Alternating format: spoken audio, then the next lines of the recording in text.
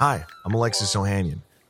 You may know me as one of the co-founders of Reddit, but more recently, a large part of my identity is being a father to my wonderful daughters. In my podcast, Business Dad, I hope to open the conversation about working parents a bit. You'll get to hear from a wide range of business dads, from Rainn Wilson and Guy Raz to Todd Carmichael and Shane Battier, to find out how they balance being a dad with a successful career. Business Dad is available now, so be sure to listen and subscribe wherever you get your podcasts.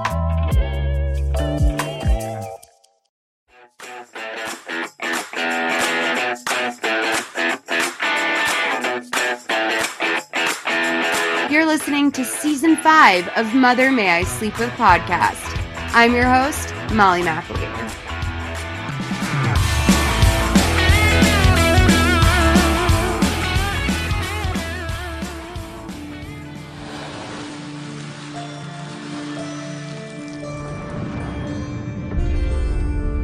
Guys, today is a very exciting day because I have Troy McEady with me, and we're going to talk about an amazing film from straight A's to triple X. It's the real life story of Miriam Weeks, aka Belle Knox. And Troy is the perfect person to talk about this with because he and I were perverts together. We have our little perversions, and we're like little kids who found a porn and giggle about it.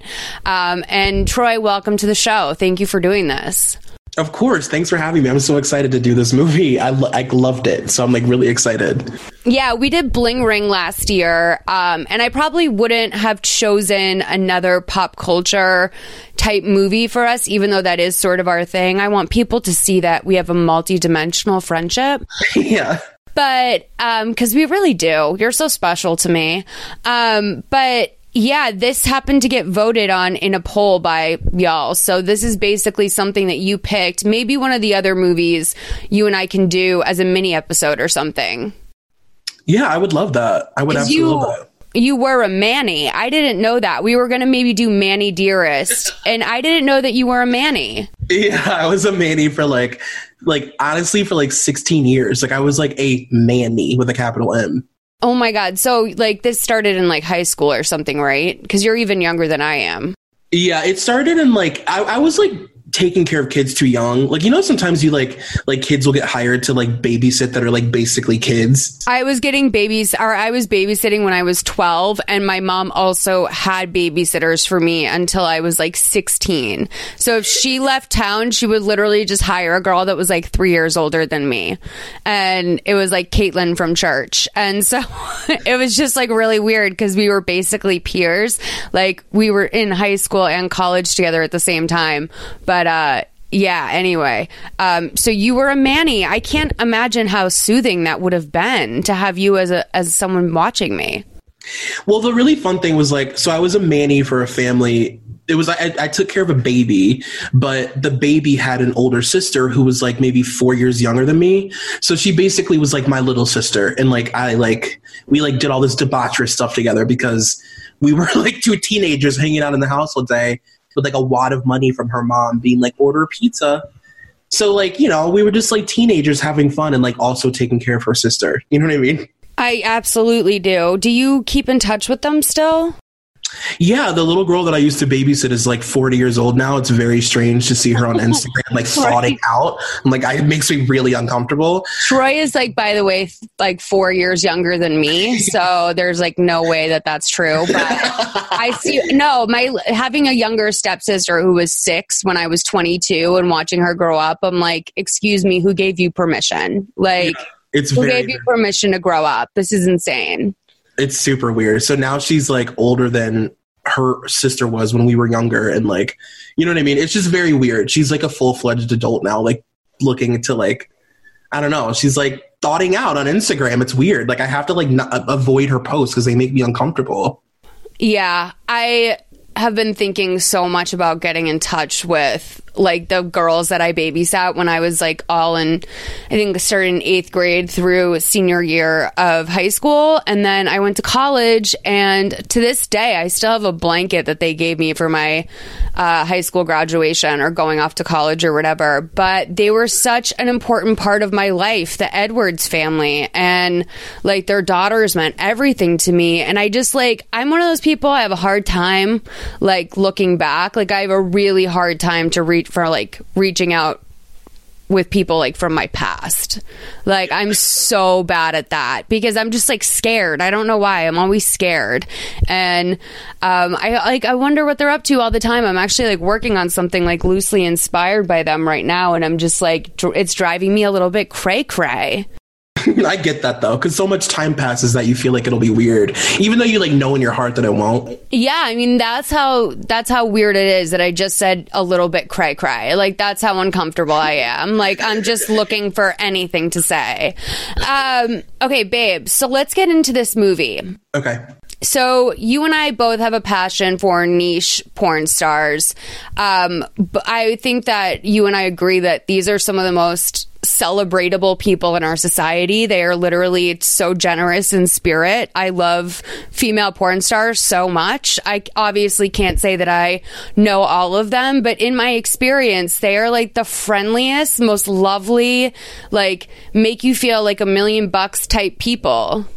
100% agreed. Like, I also like, I just love a girl who, like, this is interesting specifically because Belle, who we're talking about, is like already sweet and humble and genuine, but then you add the fact that she's like, like studying like feminist, I don't know, history in college and like studying to be a lawyer. So she has all these like crazy ideals as to why she's doing porn, and like she explains them in a really good way. And in a way that I feel like I explain why porn isn't weird or like sex work, you know what I mean?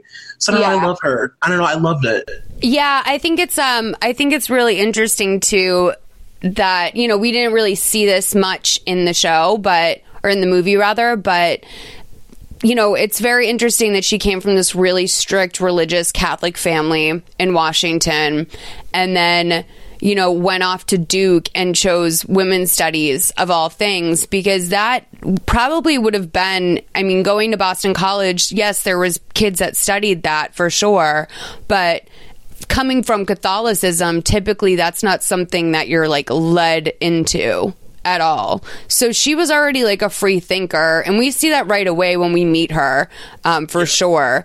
But let's start off by saying that Miriam Weeks did not authorize this film and disputes her portrayal in it. It is a little bit interesting to hear that, simply because when you watch her, I think, is it like a YouTube series that she did, like Becoming Belle Knox or something? Yeah, it's like a 5-part YouTube series. Each video is like 4 minutes long, so you can literally finish it in a couple minutes. But I thought that was weird too, because the movie actually did a pretty good job of like trying to make her well-rounded. They also like ripped from that series scene by scene. Like that's sort of also more my point, is like literally the scenes that you see in this little web show are what you saw in the movie, which is, I think, kind of what made it jarring for me, because I had just watched this movie and I had seen her interviews like a little bit on the like in the past. I'm a big View stan, so when you're cycling through enough View clips, that's going to come up for you. And I remember the case at the time that it came out, like just sort of like the Duke porn star girl, but I don't think I was like super tuned into it at the time. But watching this sort of glossy portrayal of it versus the real thing was really kind of depressing for me. And it almost literally was like the same analogy of like porn almost, where like this movie was like a fantasy version of a very real situation. And it's hard because there's a lot of sadness that you see with Miriam as a human and in this movie, but at the same time, like with any sort of pity that you feel for her, it does feel like you're taking away like her agency, you know, because this whole thing is about choice, and with choice doesn't always come, you know, just because you chose something doesn't mean you're not going to have to deal with all the ramifications of it. So it really does bring up a lot of like interesting dilemmas for me, because every time I start to feel bad for her, I'm like, this is the journey that she wanted to take, and she feels very proud of that choice. So like, who am I to judge what comes next from it? I don't know. I found myself really like questioning that a lot, considering this is just a Lifetime movie. But the fact that she also disputes this brought up some of it for me, because I'm like, dude, like, this is literally what's in your series. I'm sorry you didn't get paid for it. Probably. She probably refused to be involved, so therefore she didn't get paid. But it's like, dude, this is like literally your story. You had a very public, interesting story. Like, I wouldn't say it's necessarily an honor to have a movie made about you, but it means that you had a big, impactful, like, cultural thing, which is what I think she also wanted a little bit. Yeah, I also like, speaking of like the clips, especially for, like from The View, there's this moment where Sherry Shepherd says to her, like, you know, like, my heart breaks for you because I feel like all of your answers and all of your responses are like predetermined, and like you've like had the script in your mind, and like, you know, you're like saying what you think you should be saying or whatever, which like Sherry Shepherd is like Sherry Shepherd is the last person that should be like having her heart break for like the way that a woman is being viewed on TV. I'm just going to say that. Yeah. But I thought it was really fun. I thought the movie did a really good job of like showing that side of her that does kind of speak in sound bites. Like, she speaks in these sort of like empty sound bites of like things that she thinks make her sound valid in what she's doing. You know what I mean? But not all the time. She doesn't feel it. Doesn't sound like she means them whenever she says it sometimes. You know what I'm saying? Yeah, I think that she's trying to convince herself a little bit. And we'll get into this. This is like, you know, well established to be a part of who she is early on in the movie. Okay, so we're going to open up on a threesome in a pool. This is sort of like that dreamy Lifetime intro that they do, where they show clips of like where we're heading. But we're going to go to the titles, which are, I think, pretty good movie titles. I enjoyed the font. Yeah, absolutely. I like that the X's were in pink. The fonts throughout this, though, are really, like, they do sort of an amazing little, like, in the corner Chiron sort of moment throughout this movie, and that font is pretty horrific, but I didn't mind the titles. So we see, yeah, there's like BDSM, schoolgirls, French maids, the whole thing. There's some medieval looking shit. I don't know. And then we're gonna see a studious girl who's worried about her flashcards, and then spots her crush on the other side of the auditorium. I guess we're at like a debate tournament. Is that what you would call it?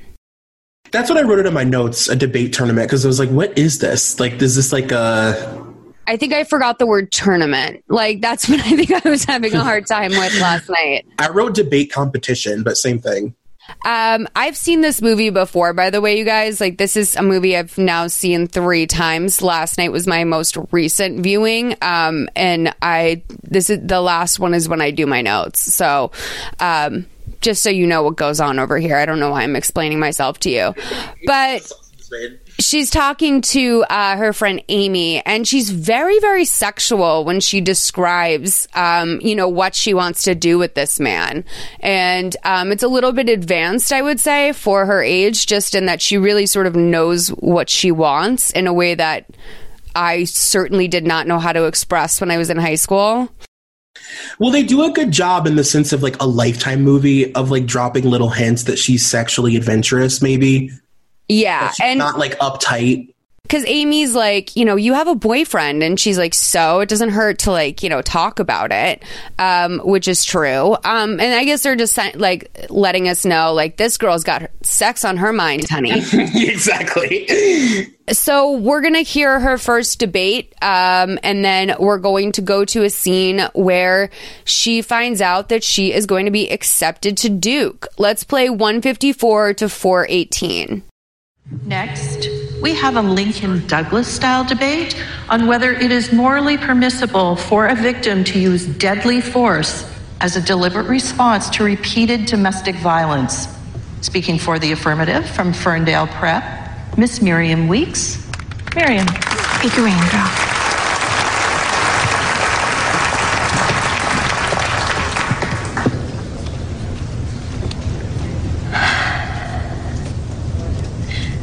I affirm the resolution that it is morally permissible for victims to use deadly force as a deliberate response to repeated domestic violence.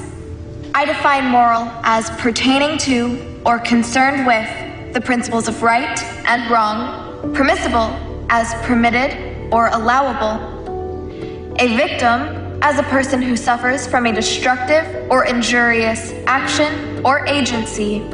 My value for this debate is justice.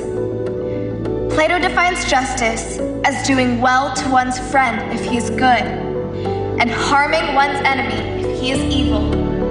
Miriam, can you come in here?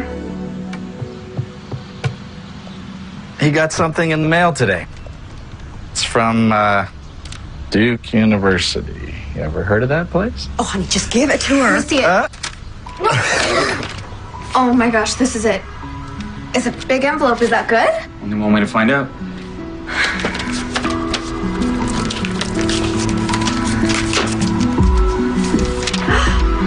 I got it!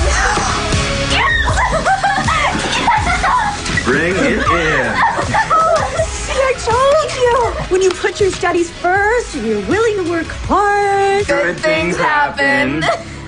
What kind of financial aid package did they offer? That part of the offer appears to be a little underwhelming. It's Duke, though. But Vanderbilt offered you a full ride. It's just as good school. But Duke is my dream school, and it's #1 for pre-law. It's your decision. If Duke is what you have your heart set on, then we'll figure out a way to make the finances work. Thank you, Daddy!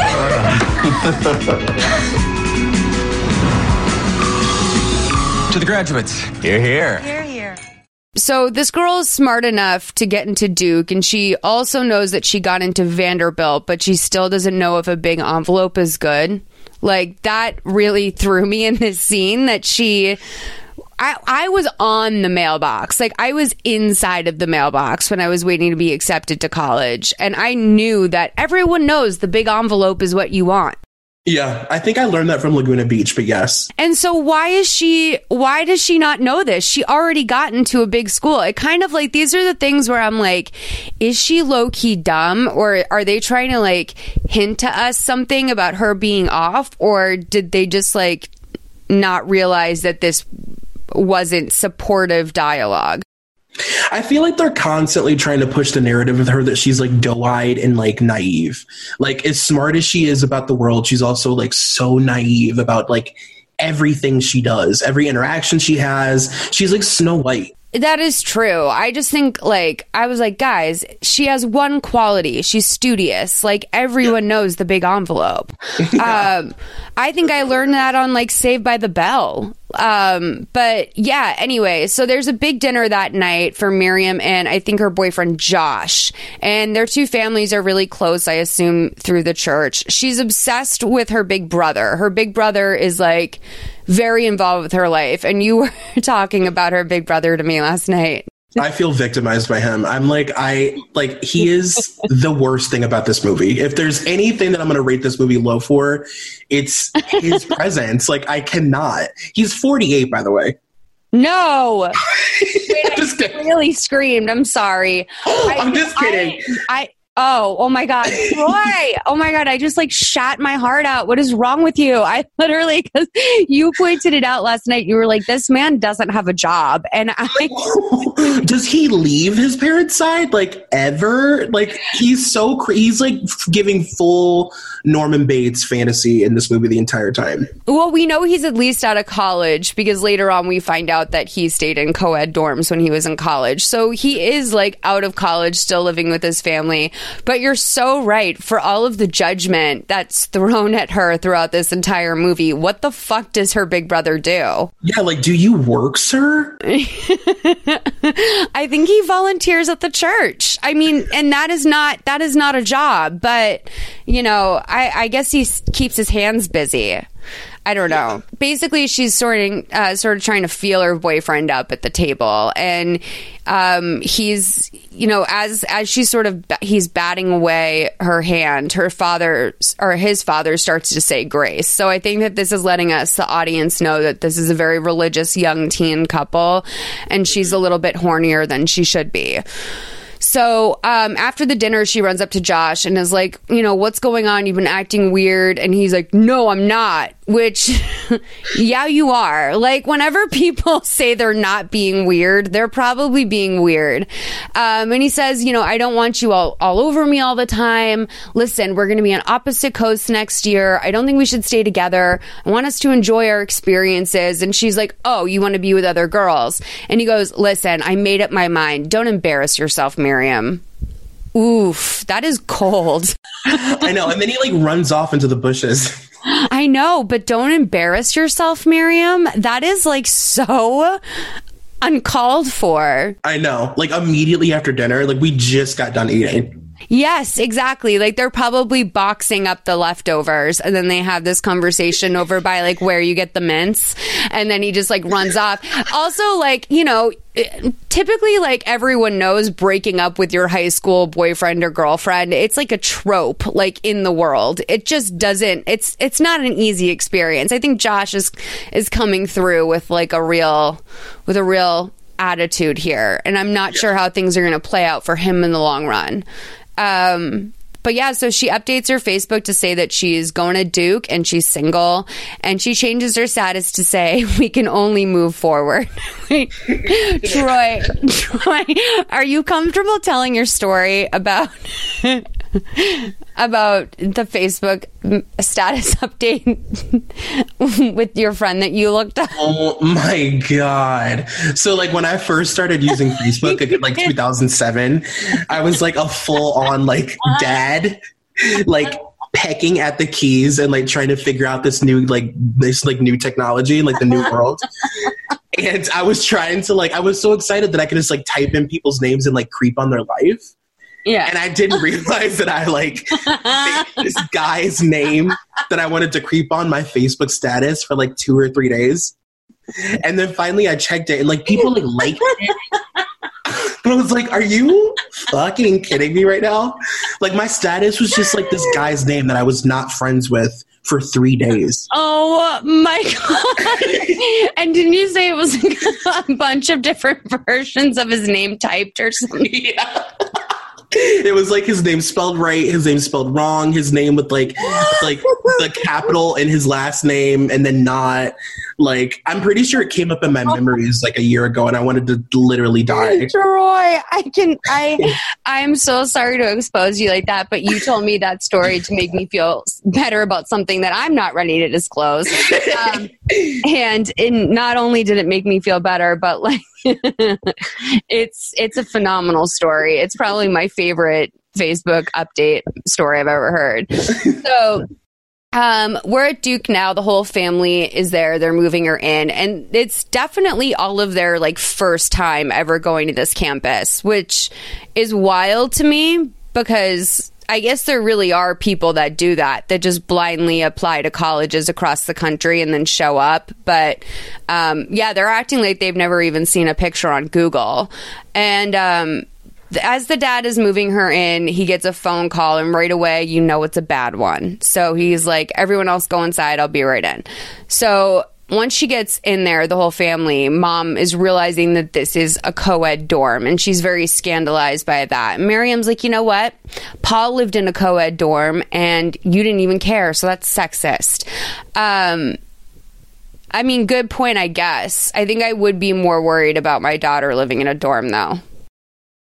Yeah, I would as well, but this movie does a really good job of just dropping little hints that she thinks differently than her family. That's what they're doing for sure. But yeah. But then the massive hint is that her parents are just, her family is absurd. The low point of this movie for me is her parents and her brother. They're just, her mom is always pearl clenching and worried and nervous. She's a lifetime mom on crack. It's so amplified, and her dad is just so doting and wearing the same sweater vest every scene of the entire movie. They're just outrageous to me. Yeah, it's punishing basically, because there's no break from it. You never even see them share a laugh as a family. And in Lifetime, even the lamest characters will have a smile or a sense of humor about something. The only moment of joy they have together is when she gets into college. And even that seems like something that fucking no one has had a discussion about leading up to this. Like, this family, a big problem for me with this movie is how this family also went into a lifetime, like a lifelong commitment, sort of, with no plan, like, at all. Like, they just sent her away and they're like, oh, by the way, yeah, you wouldn't be able to pay for school. Like, what? Yeah, there's a lot. So it turns out that her dad has been called back to Afghanistan, and they don't really fully explain this, but I'm guessing he was a military doctor who's been called back on duty, and he needs to like suspend his private practice to serve. So obviously now he's not making that big pay cut that he was making when he was doing a private practice. So right away, knock knock, are you my new roomie? The queen is here. Yeah, this bubbly little Southern girl enters, and she's so excited to meet them. Her name is Jolie. She's from New Orleans, and Miriam goes, "Oh, NOLA, cool." I've always wanted to go to Mardi Gras, and Jolie's so patient. She goes, "Actually, Jazz Fest is better, but you know, like." So she right away. I thought that everything was going to go wrong with Jolie. I assumed that she was going to be that friend, you know. And there are a couple of things she does throughout this where I was like, oh, this would be a very destructive friendship in my life. But she is, yeah, she's everything you hope she'll be the moment you meet her. So I wrote in my notes that Jolie studied Blanche Devereaux as her like inspiration for a Southern accent. Yeah, so the actress's name is Sasha Clements, and I actually really liked her. She was in Degrassi's Don't Look Back movie in 2015. I never saw that, but she mostly has worked in children's television. She hasn't really done anything except for something called Witches in the Woods since then, and I really kind of thought she was a pleasant little actress. I loved her, and she's gorgeous too. She is beautiful. She reminded me of iCarly. What's that little girl? Miranda Cosgrove. She has a Miranda Cosgrove look to her. Yeah. Anyway, so as soon as the parents leave, Jolie's like, "You smell that? The sweet, sweet smell of freedom." So they're getting ready to go out to a party that night, and Jolie's already socialized herself pretty nicely on campus, and you would kind of like... you'd assume that she's been there for a million years.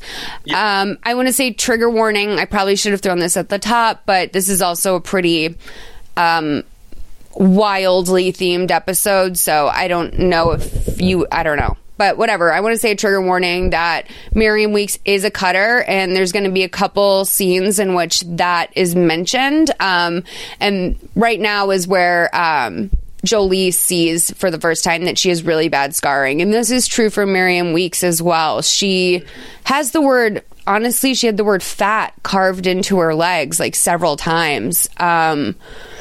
When she is a very slender girl. And this, I mean, obviously, I realize that this is like, you know, having had so many issues like this myself, I know that the two are not connected, but like it's really sad. It's like hard to see. Because it's very, very, very like on the actual bell, like it's really visible and it's there. Like the word fat is written on her thigh.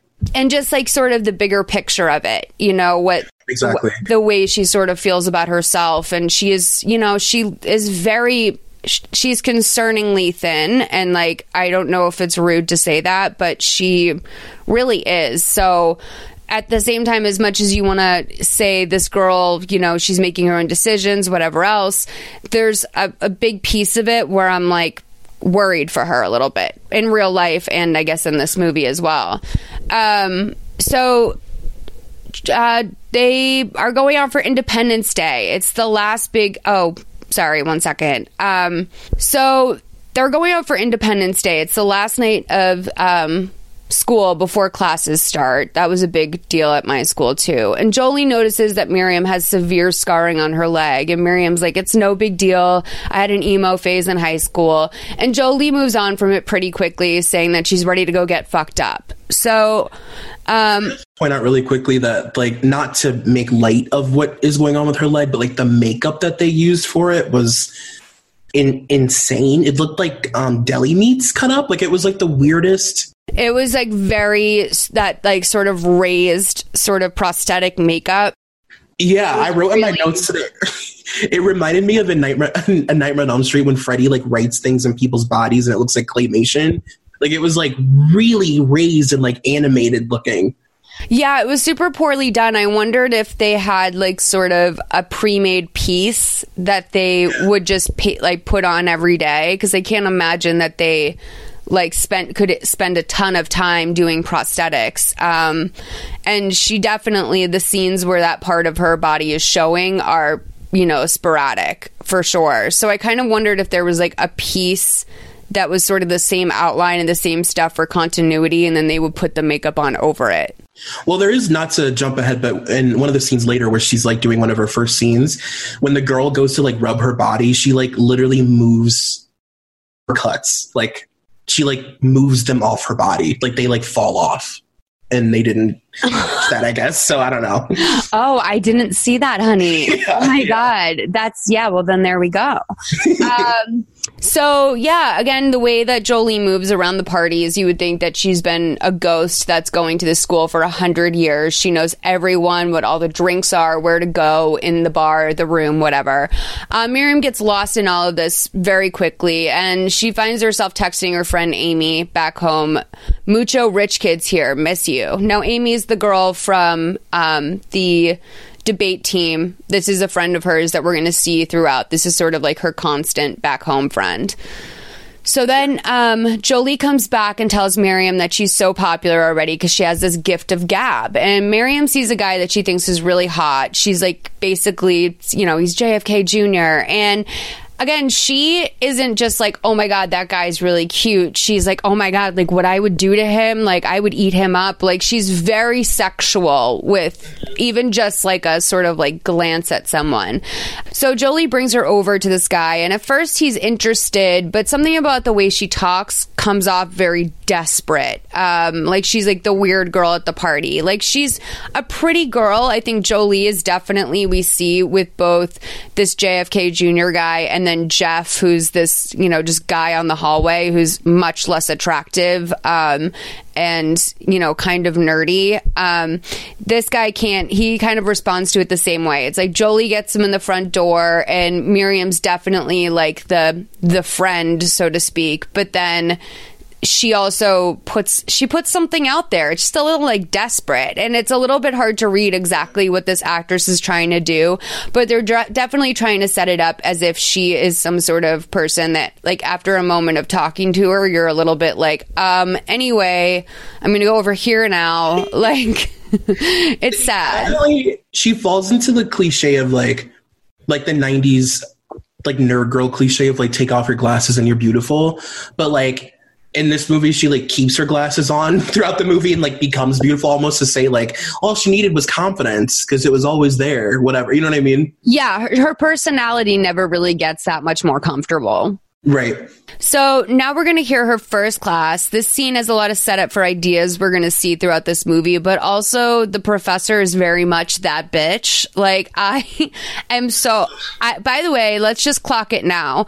Every important woman in this movie is of Asian descent, including Miss Bell Knox herself, because her mom is Indian. Like every single woman in this movie that is important and that plays an important role. Amy, the professor, the newspaper reporter, the woman who worked at the women's center. Like it's just this movie came through in a lot of ways. She's like Scrooge McDuck being visited by all these beautiful Asian women at night to like guide her on her journey. It literally is like all these gorgeous Asian women that like teach her something about herself.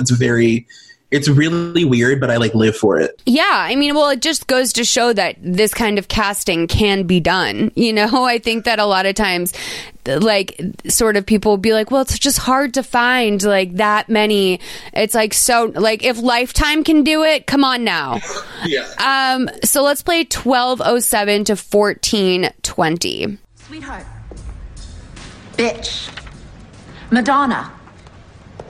Whore.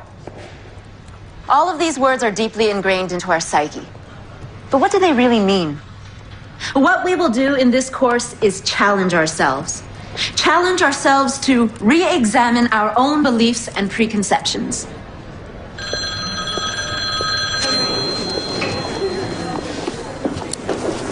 Hi, honey. Hey, Mom, what's up? How are you? How's school? It's fine. What's going on? Well, I needed to talk to you. Your dad and I can't cover your tuition right now. What do you mean?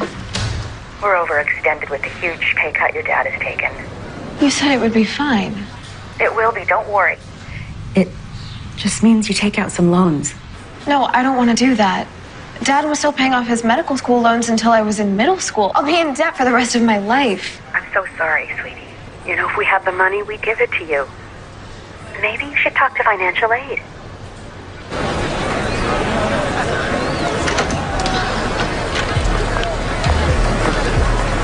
How did the meeting go?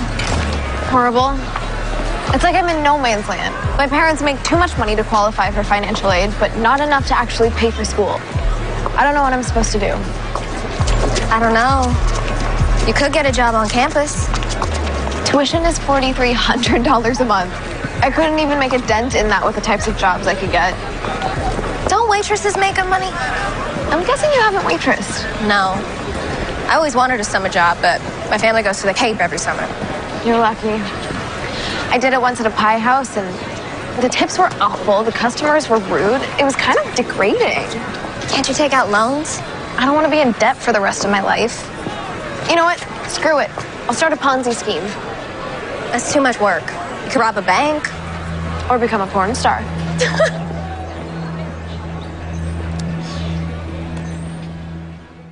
All right, guys, real quick interruption just to tell you all about one of my new faves, Thrive Causemetics. When it comes to beauty options, we have so many choices, so why not ask for more from your favorite brands? I'm motivated now more than ever to stick to high quality, amazing products that are both vegan and cruelty free. That's why I love Thrive Causemetics.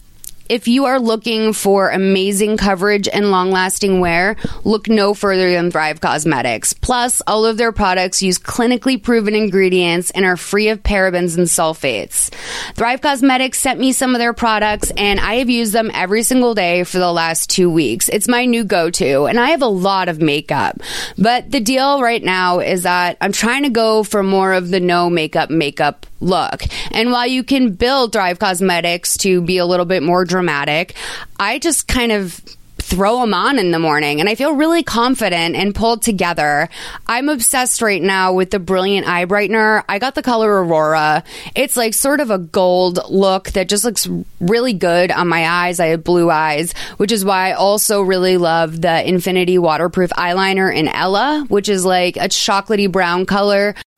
This color works so well for me that I've actually been playing around with it a lot, and it looks really good if I put a little bit on one of my fingertips and just sort of blend it gently into my eyebrows. It reminds me of when I leave the salon and my eyebrows have just been tinted and I'm really like feeling myself. That's for me my favorite brow look, and so I'm very picky about what I put on them, how I deal with them, and I really like the way Ella looks with just a little bit of like clear gel on top of it. It's inspired me to play, basically.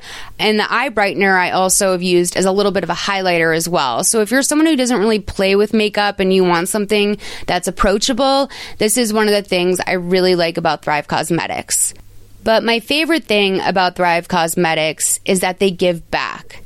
For every product purchased, Thrive Causemetics makes a donation to a charity that helps women in need. Their causes include women experiencing homelessness, surviving domestic abuse, or fighting cancer. Thrive Causemetics has been certified by Leaping Bunny and PETA as vegan and cruelty-free. They also give you an option to auto-renew so you never find yourself without your favorite products. I'm definitely getting more of that mascara every couple months, and I need more of the eye brightener. I'm going to try a ton of different shades too. So start thriving and help women in need today by going to thrivecausemetics.com/mothermayi and enter the code MotherMayI at checkout for 15% off your first purchase. Pay attention to the spelling here because it's cosmetics like cause, C-A-U-S-E, medics, THRIVE.com/MOTHERMAYI.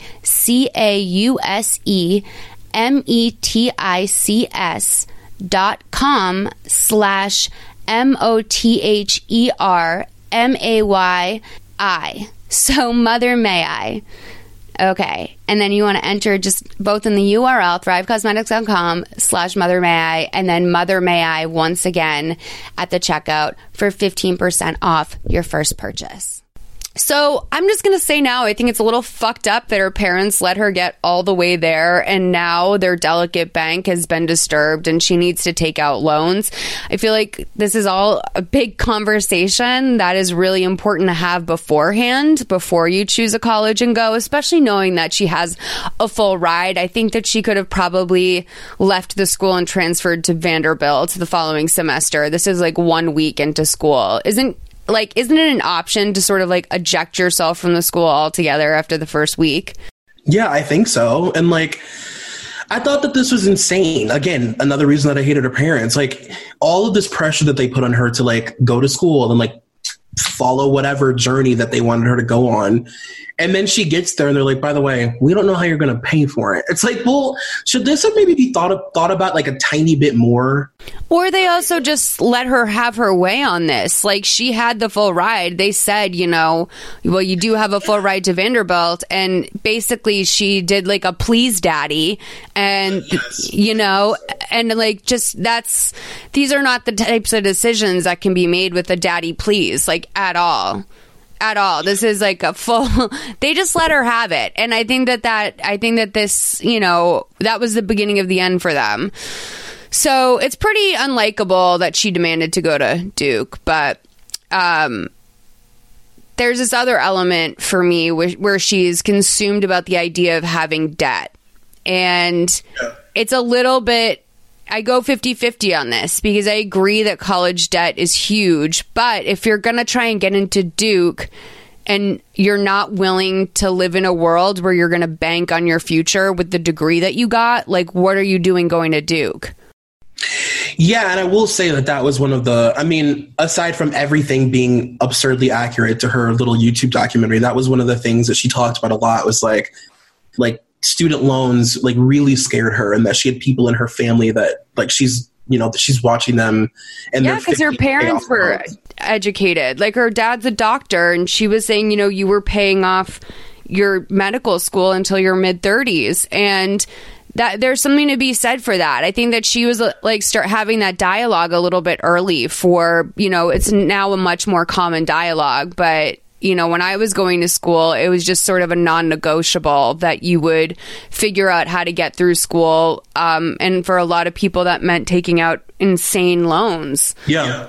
But yeah, so we're going to see her on the lawn. She's looking at her tablet, trying to find jobs, in the Student Resource Center. And she sees the jobs are like $7.25 an hour, basically, which is $1 more than I got paid in college. I was a little bit jealous.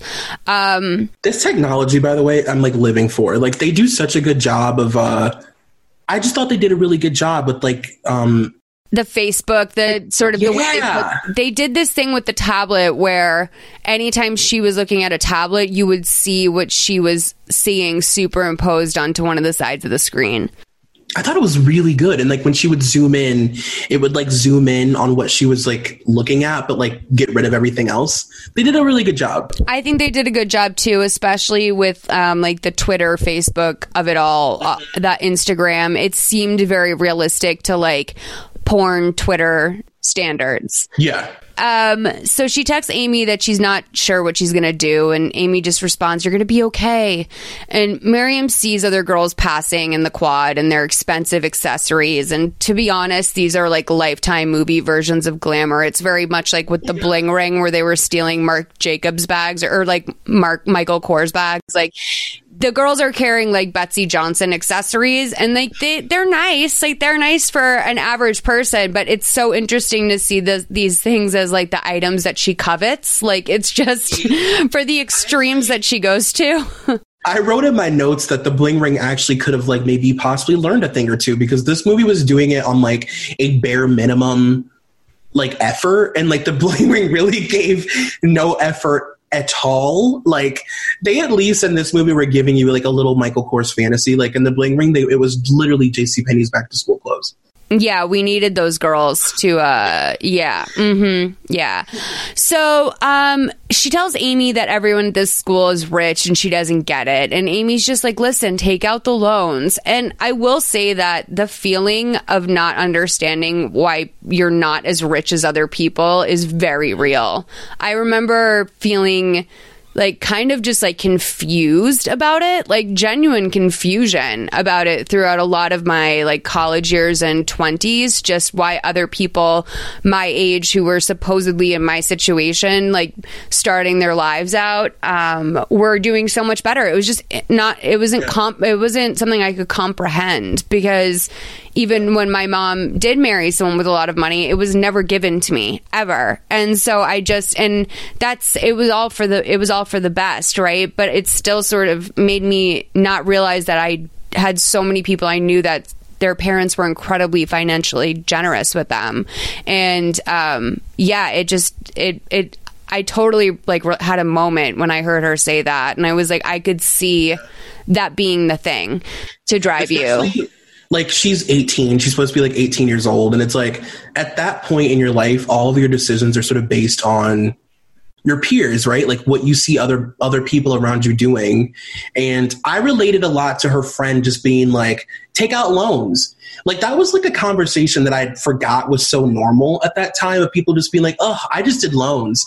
I did a $300,000 loan. And that just being so normal. Like, at that time, like you said, people are much more aware now, I think, but like back then, like, you just took out the loan. Like, that was a normal thing if everybody around you was doing it. Yeah, I can't handle the idea of debt. Debt really scares me, and I know that I'm very blown away and sort of amazed by the people that can have $70,000 in credit card debt from not just like school or whatever, but just like the people that spend money, that overextend themselves. And I guess there's a lot more of that in LA that's going on than I really ever comprehend. Like, you know, the flashy cars, the people that you're sort of like, how did you get that lease on that car or whatever? But I really think about it, and I would rather have very little or nothing than have debt. It's just terrifying to me. I agree. Because it's suffocating. Yeah, it like impedes your entire life. Like, you literally can't do anything. And like, whoever you're end up in a relationship with, like, it also affects that. You know what I mean? Like, it fucks you up. Yeah, it's difficult because some people also don't feel that guilt necessarily. Some people are fine just racking it up, and I wouldn't be able to sleep at night. But I understand also people can get into that situation for a variety of reasons. Anyway, so Miriam sits in her bed and she searches how to become a porn star from just like her little dorm room. And she finds kinkyjobs.com and sets up an account. She calls herself Belle Knox. She's named herself Belle after Belle from Beauty and the Beast. I put together later, oh, Belle likes reading. That's probably partially why. So Jolie's sleeping in her bed while Miriam tries on some lingerie in the closet and takes photos of herself. I wrote in my notes, for what it's worth, her body's fucking amazing. Yeah. This actress is a slammin' bod. This actress also does do a really good job of that cliche of like, just take off your glasses and you're beautiful. Like, it really, like, she takes off her like square framed glasses and literally turns into like this little adorable thing. Yeah, she's very like naive and innocent. Like, she's that total barely legal look. Okay, so the next day she's walking through campus when she gets a phone call, and it's this guy. He tells her that she has a nice voice on the phone, and he asks her how she's doing. He says he saw her pictures and she looks exactly like the kind of sexy girl he needs. He asks if this will be her first scene, and she says yes. So she asks what the site is for, and he says facial assault. We're a hardcore fetish site. And she's rightfully nervous when she hears that. She says she doesn't know if she can do it, but he's like, listen, it's $1,200 for a day of work. You'll be flown to New York and have a nice hotel paid for you. You said you're in a BDSM. I don't know why you wouldn't want to take the money. It's just for a little bit of work. So she packs her bags, and when Jolie gets back, she tells her that her friend Amy is having a meltdown and she's going to need to meet her in DC. And Jolie's really sad to hear this because she just organized a movie night and a pajama jammy jam. A pajama jammy jam. A pajama jammy jam. And like she barely I love it because like Miriam barely reacts to this. She's like, oh, like, and then the neighbor, she doesn't say it like it's not even like a feigned like, oh, I'm sorry to miss it. So the neighbor Jeff that she met at the party stops by and he's like, you coming to the pajama jammy jam tonight? And Jolie says no, she's going to be at Georgetown. She goes, bring me back a number of a future senator. I'm serious, y'all. I fucking love her. So the plane lands in New York, and on the bottom of the screen, we see facialassault.com, Brooklyn, New York. So I died when this happened because it was like, first of all, this wasn't the theme for the rest of the movie. They didn't do like every set like this. So it was just sort of random to just see facialassault.com come up as like a location. Now have you seen Hot Girls Wanted? Yeah, I have. And they talk a little bit about facial assault in that, right? Yes. And I Googled Belle's first scene because I wanted to see how accurate Lifetime portrayed was really going to get this porn shoot. And the first time that I watched the movie, because I watched it now, I think 3 times. And the first time that I watched it, I was like kind of like laughing to myself, like, oh my God, like this director is such a cliche, seedy, like just say your name with a dotted line. Like he's like, you know, like ashing in her face, basically, like just so cliche. Yeah, we're going to play this scene in a little bit, but yeah, I mean, keep going. You looked it up? I looked it up, and every single moment is almost spot on. His voice sounds exactly like that. Like it was eerily accurate for Lifetime. I was like blown away. Let's play the clip of him meeting her right when she comes in, leading up to her getting her makeup done. That's 1908 to 2010. There she is. Belle, sweetheart, come on in here. Hi. Jen over there is going to do your makeup, get you changed. You excited? I am. It's your first scene, right? Yes. Well, we love first timers, huh? Oh, yeah. It's going to be a lot of fun. Hi, I'm Belle. Yeah. Sienna, have a seat, hon. I've never had my makeup done. Yeah, well, guys like it natural. I'm just going to bump you up a bit. Okay. This is what they want you to wear. You got shoes? Yeah. Where should I change? Right here. We're all about to see it all anyway. There's a bathroom just down the hall.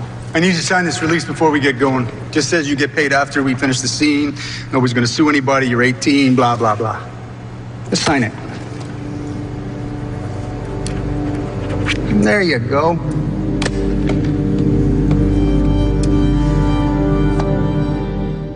So it's just as easy as that, you know. There's a crew waiting there for her. He says hi. She goes to makeup. I've been to the set of Asian Chicks 9. It was one of my assignments when I was working freelance to go and shoot some video interviews. I was behind the camera for the interview parts, and I have to say it was like a really lovely experience. And it was very, you know, everyone there is professional. This isn't one of the sets that's considered to be professional. It's considered to be the opposite of that. But I will say that they're pretty standard. Someone comes to do a job and there's a couple crew members there and it's, you know, it's a job. And this is a very broke down version of that, and as we're going to find out, also a really unethical version of that. But when we come back from commercials, she's just gotten her makeup done and is ready to do her first scene, kind of. We're going to see later that her later scenes, it's the total opposite vibe of this. But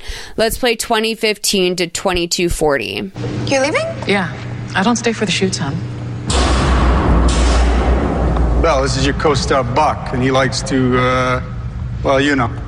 Hi, it's nice to meet you. Yeah, sure. This is gonna be a fun one. All right, let's roll. Have a seat.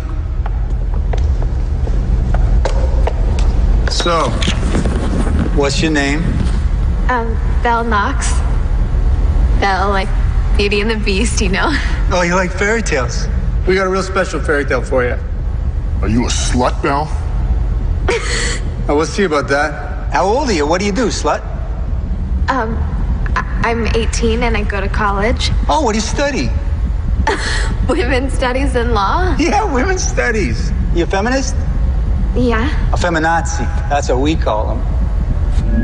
What are you doing at facial assault? You must really be a dumb slut. I like rough sex. You think so, huh? Do you have any idea what you're in for? I don't think she does.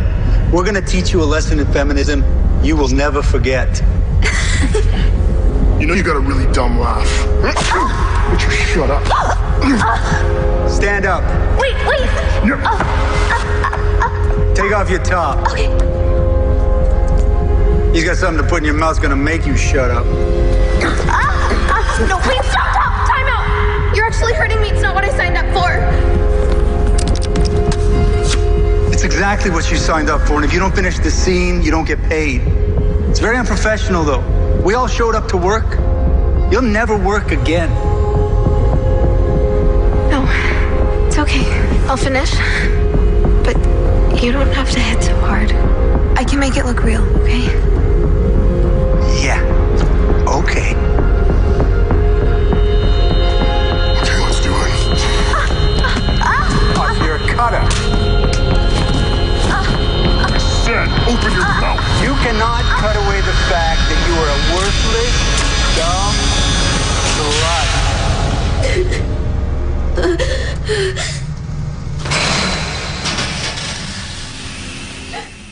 So I found that really hard to watch, really upsetting, and it freaks me out that there's guys who are into that. So in the real one, they are initially like they interview her for like a really long time because they're blown away by A, how smart she is, and B, that she's like a feminist studies major and that she's like wants to go into law and that she's doing porn, and like they cannot wrap their heads around it. They think that she's like an enigma wrapped in a riddle and cash. They don't get it. And they are like disgusting. Like these guys are vile. So it like gives them all the more reason to want to like abuse her because they think that she like... Oh, they're like, oh, you little smarty pants bitch. Like, we're going to fucking break you now. Like, it's that dominant thing where it's like any edge that this girl thinks she has on us, whether it's just like her naivete or her like, you know, time in the library, like we're going to strip her of that.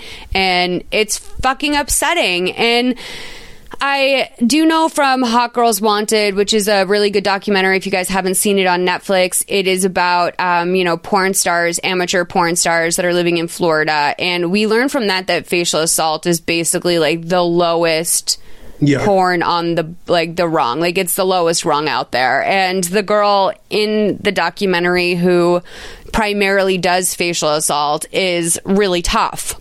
Like, she's a fucking tough ass bitch. Like she seems like she could fight back if she really wanted to, you know? So it's interesting. It's interesting to see that this was her first scene just based on the fact that, you know, in Hot Girls Wanted, it was so explicit that this is like basically one of the most degrading types of scenes that you could do. I wrote this down in my notes last night. I said, I'm not sure if it's 100% fair to most of the girls who choose to film these scenes because they absolutely, that could be their kink and they might be very proud of getting to portray that role. And you want to appreciate everything about this scene because in some sense, you want to appreciate everything about this moment in some sense, but right away, it also sets up this dynamic with the audience that there's no way that people could really do something like this. The feminist in me sort of feels like we're assuming that couldn't be her choice or pointing it out that way for people just to understand it all better. I'm not really sure. So I'm not, I don't really know if this was like just like the cruelest sort of example they could show. I also am sure that she was actually truly very fucked up by this scene.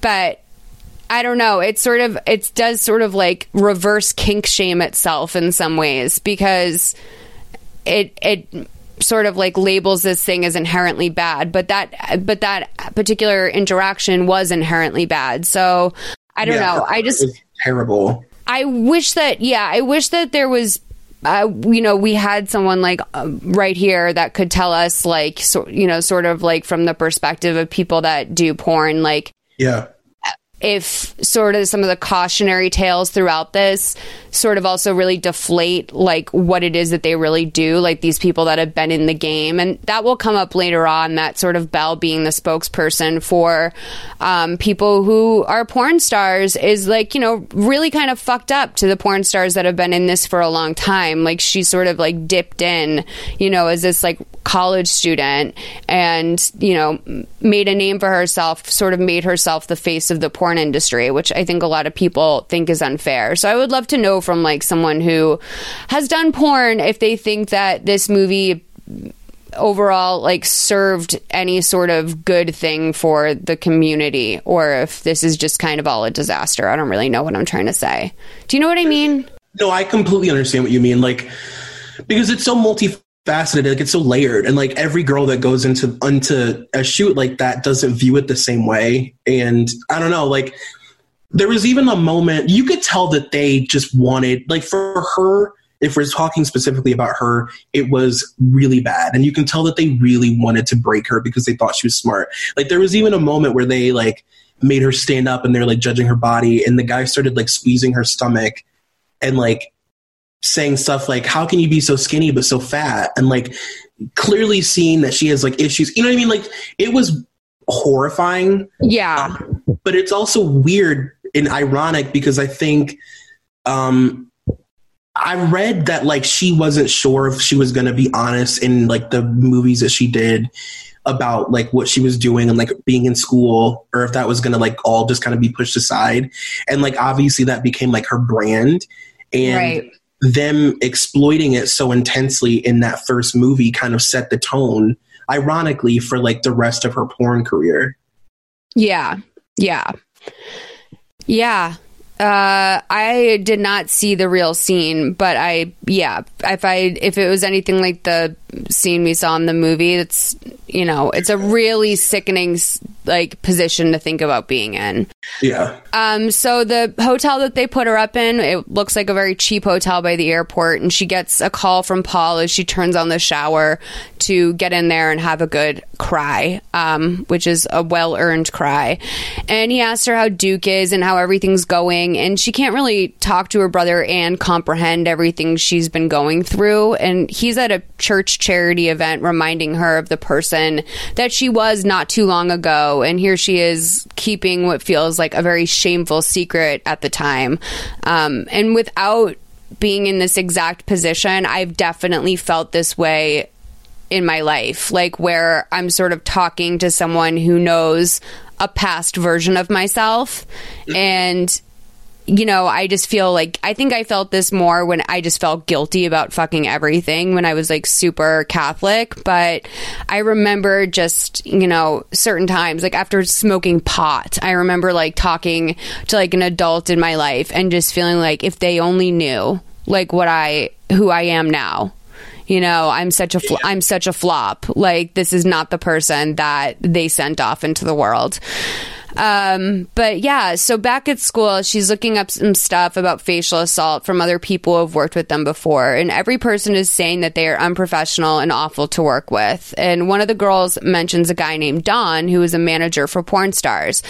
Miriam looks him up and gives him a call, and he answers right away. Now, just so you guys know, Don is Judd Nelson from The Breakfast Club. Yeah.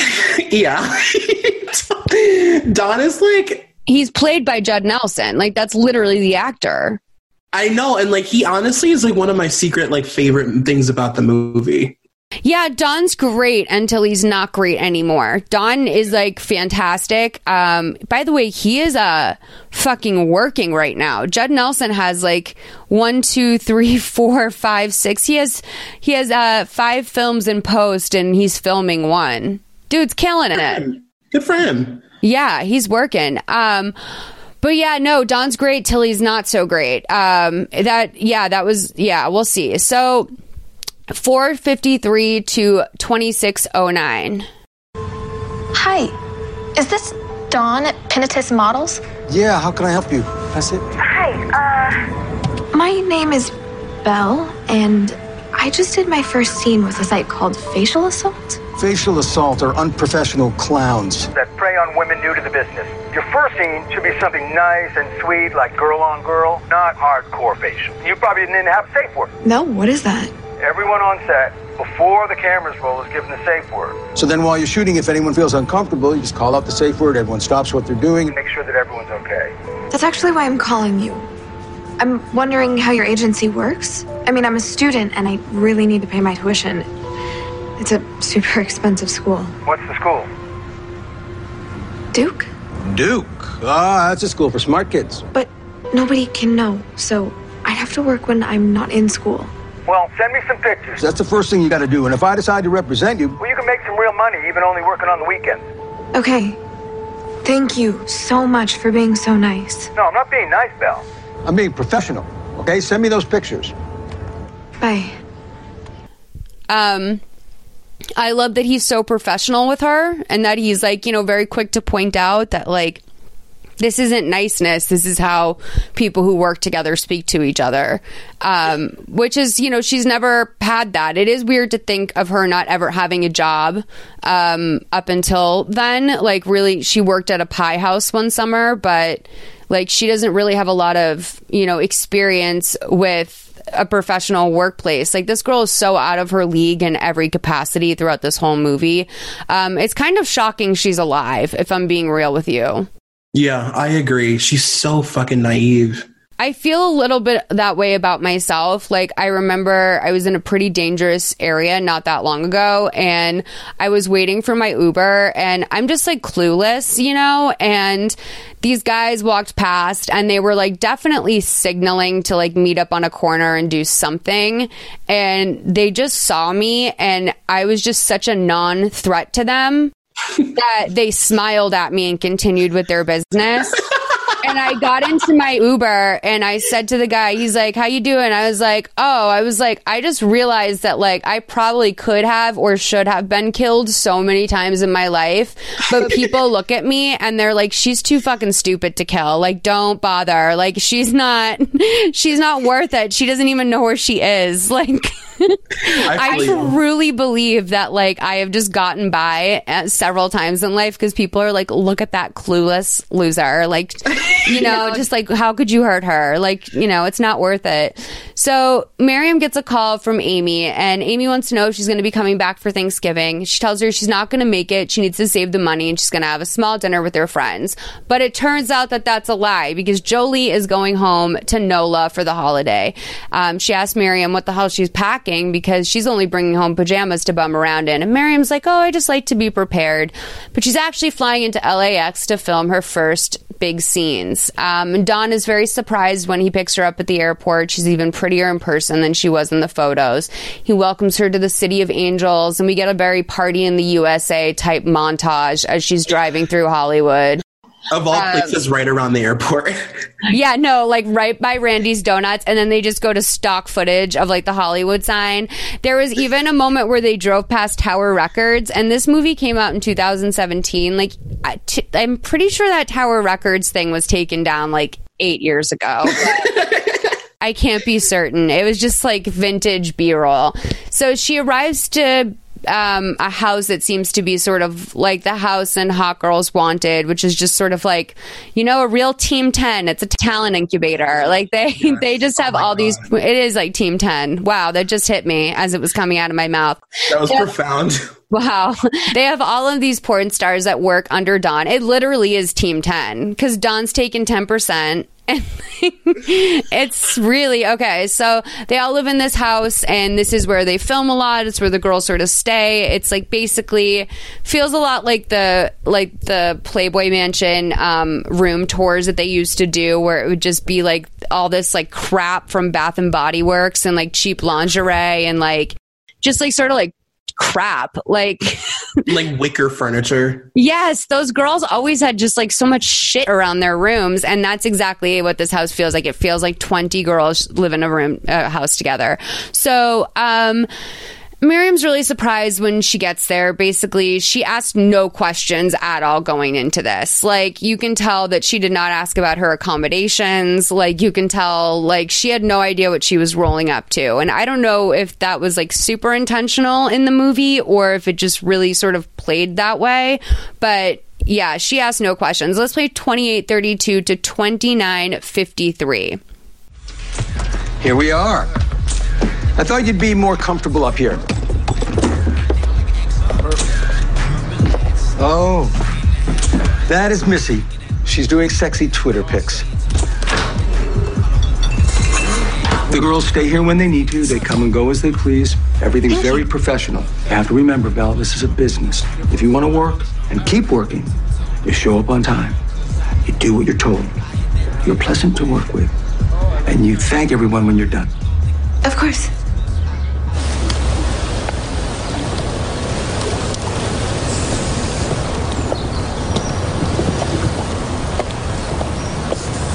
Hello, Dora. You look beautiful. Thank you. Belle, this is Dora, your scene partner. Hi. Dora, this is Belle's first legitimate adult scene.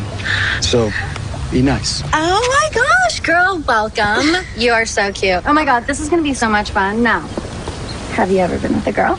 Well, I've actually identified as bisexual for a while, but I've never fully explored it, so I'm kind of excited. Me too. It's going to be super fun.